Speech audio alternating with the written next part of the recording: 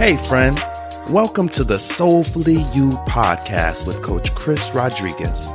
I'm a movement and mindset coach, and I believe in a deeper way of living, a more soulful way of being. Join me each week for conversations about how to put a little more soul into our work, our relationships, and our everyday lives.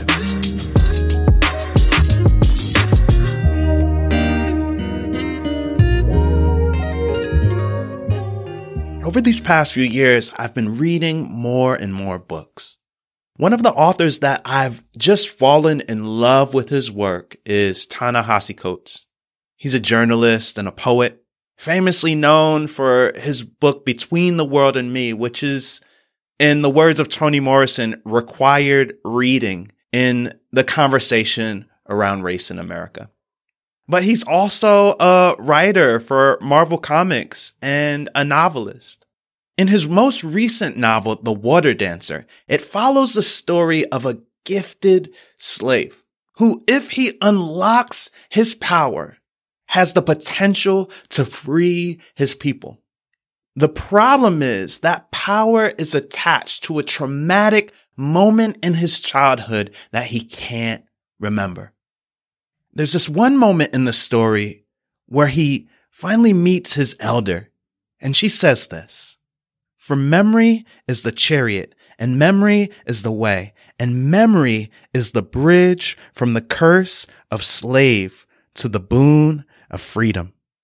But we are here now, and we have forgotten the old songs and lost so many of our stories." For this elder, memories are powerful, transformative. They can change the lives of a community. But what about for you personally? Have you ever wondered what makes you uniquely you? Maybe you think about your heritage, you think about your temperament, you think about the things that you're good at, your gifts, your abilities. And although these contribute to parts of your identity, it's actually our memories, both good and bad, that shape the way we experience and show up in the world. Have you thought about how you make sense of painful memories? How about how you create meaningful new memories? Check out this conversation with storyteller Ryan Cummins as he talks about the power of our memories. But with those words of encouragement, I pushed on with this deep desire to create stories, the best sorts of stories that can connect and inspire us. And just a few years later, the stars aligned through a series of lucky events for me to film conversations with a few hundred of the world's greatest living thinkers. These were Nobel Prize winners and MacArthur Genius Grant recipients, Pulitzers and Fields Medal winners, some technologists, revolutionaries, even a few internet pioneers. These are people who had gone deeper in their area of research than anything I could have ever imagined, but I knew that this was a really big opportunity. And so I wanted to make the most of it, and I boiled it all down to one simple thing. I asked each of them to explain to me the meaning of everything in everyday language. It was hands down the most mind-blowing year of my entire life, and incredibly, incredibly humbling to learn just how little I actually knew about the world and how we all fit into it. But today I thought I would share with you guys the single idea out of all of those interviews that has most transformed my entire life and pretty much how I view everything. It was an idea shared to me by this man, Dr. Eric Kandel, who pioneered our understanding of the human brain. Kandel actually discovered a secret about the brain, one that you can take right now and improve your life today just by understanding these 4 simple words. You are your memories. Now, I have to confess, when Kandel shared this secret with me, the very first thing that popped into my mind was whether I'd ever be able to rock a bow tie as well as this man. Effortless swagger. But as I sat there deeply pondering this idea, I think it became pretty clear to Kandel that I wasn't fully following, because he said, "You're not fully following me, are you?" And that's when, in an act of great generosity, Candell took the time to actually explain to me what this means. And I'm going to share it today because it's not just a secret, it's actually what I consider to be a superpower that each and every one of you possesses to entirely design the story of your life. Now, in storytelling, we often learn that the major events a character experiences in their early years go on to influence their later years. And I think that's fairly obvious, right? Even for all of us. Whether or not we like it, our most memorable events go on to shape the people we become, what we go on to do, what we think, even what we're capable of understanding. For Candell, his earliest memories were of his family being forced to escape Vienna, Austria, in order to avoid the Nazi invasion. And that experience had such a deep impact on Dr. Candell that it motivated him to dedicate his entire life to understanding the forces underlying humans, the ones that collectively shape our humanity.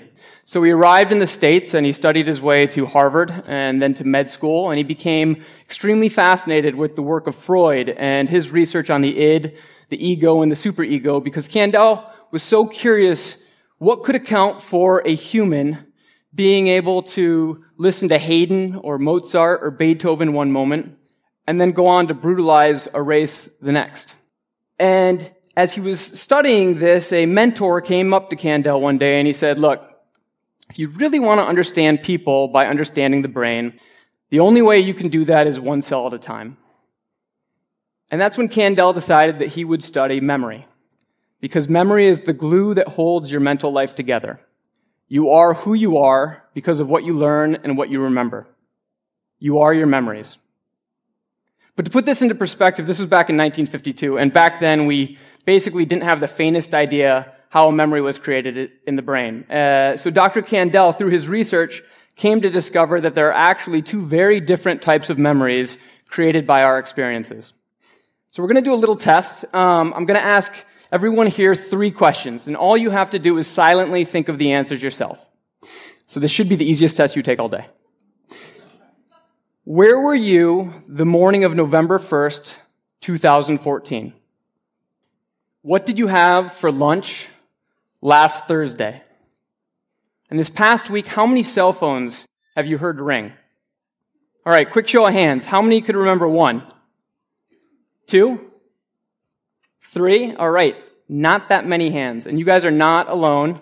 That's because these questions, they ask you to recall experiences that carry with them neither a highly rewarding nor highly punitive experience.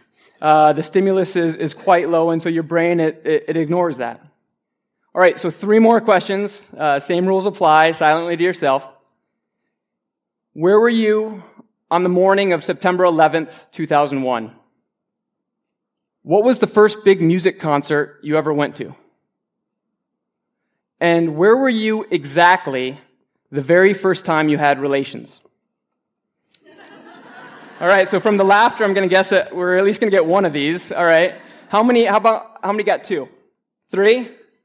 All right, so a lot more hands this time around. And that's because these questions, they ask you to recall experiences that do carry with them a highly rewarding or highly punitive stimulus. In the case of that third question, I hope rewarding. But what Candell discovered is that with that first batch of questions, those are associated with something called habituated experiences. And with habituated experiences, because the stimulus is low, your brain learns to ignore it, and it forms your short-term memory. But with that second batch, those are sensitized experiences. And this is where Candell cracked the code. What he discovered is that with sensitized experiences, there's actually a physical change that takes place in the nucleus of your brain cell. It strengthens the communication between those cells. So this cell talks to that cell with much greater frequency. And through that strengthened communication, that gives rise to your long-term memories. And long-term memory doesn't just stick with you, it is you.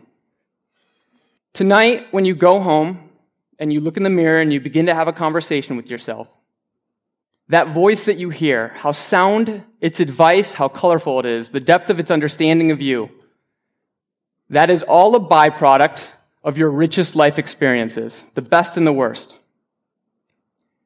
And just by understanding this, You can harness the power right now to begin designing your life around the richest, the most rewarding experiences, big or small, but each and every single day. And right now, more than any other time in human history, you also get to decide how you're going to leverage technology to enhance or diminish those experiences. Through the apps that you download, through the platforms that you engage, through the data that you share, each and every single day you are designing your life by how you're using technology. Memories are not something we always think about. And often we take our memories for granted until we lose it.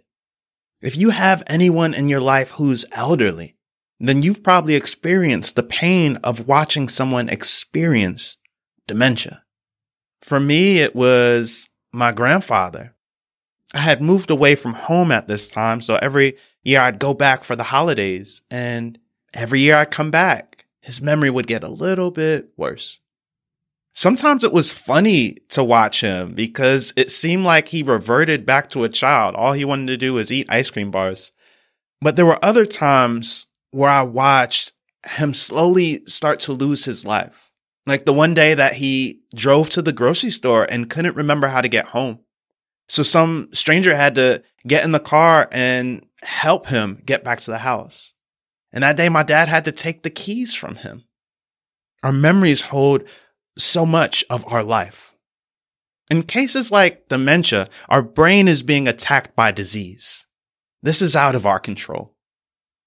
In the story, The Water Dancer, Hiram couldn't remember because his brain was trying to protect him from a childhood trauma that was so deep.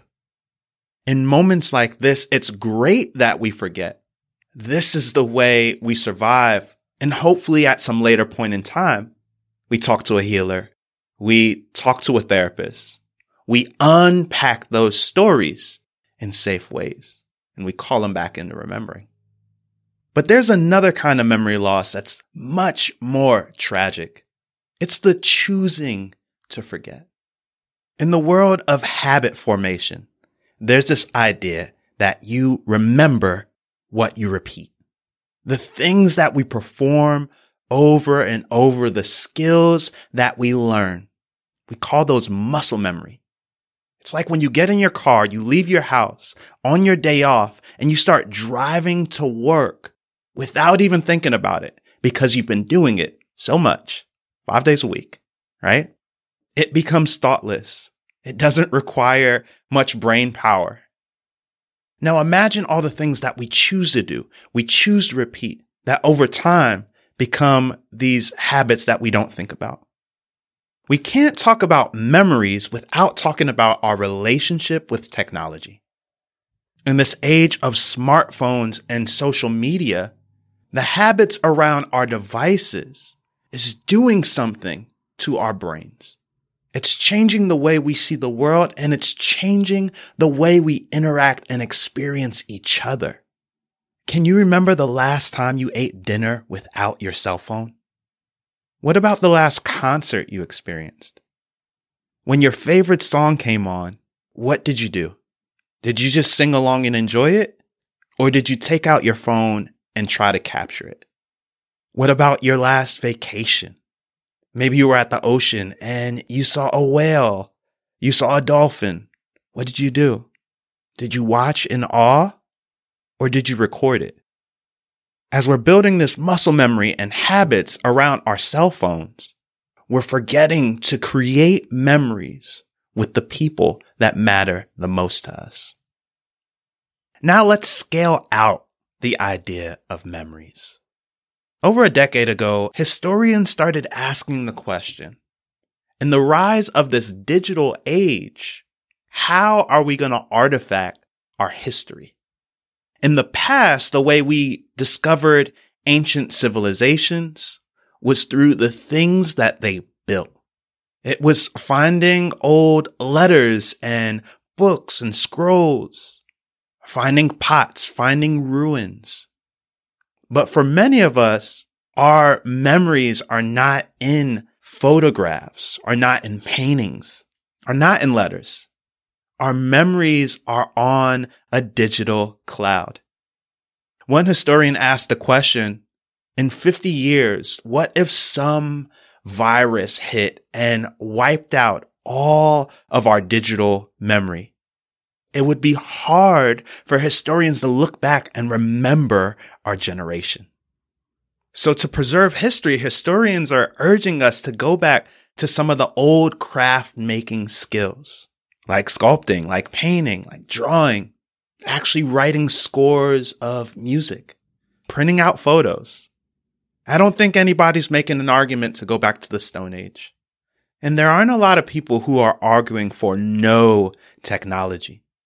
But for us to create new and beautiful memories, we got to go back to being mindful of the way we spend our time, of the way we use our tech, and of the way we experience each other.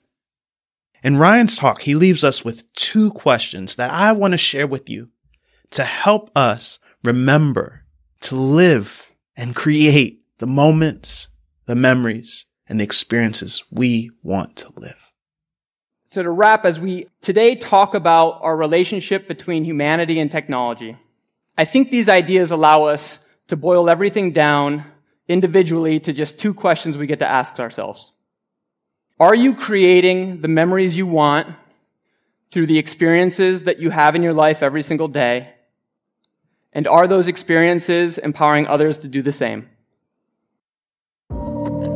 Thank you for listening to the Soulfully You podcast with Coach Chris Rodriguez. If you like the show, help others find me by subscribing and leaving a review on your favorite podcast platform. And don't forget to connect with me on Instagram at Coach_Chris Rodriguez. For more episodes along with all of my coaching programs, visit me at www.coachchrisrodriguez.com. Special thanks to my team behind the scenes. Editing and show notes by Holly Lydiard and music by Dan Smith. And remember, whatever you do, wherever you find yourself today, make sure you put some soul in it.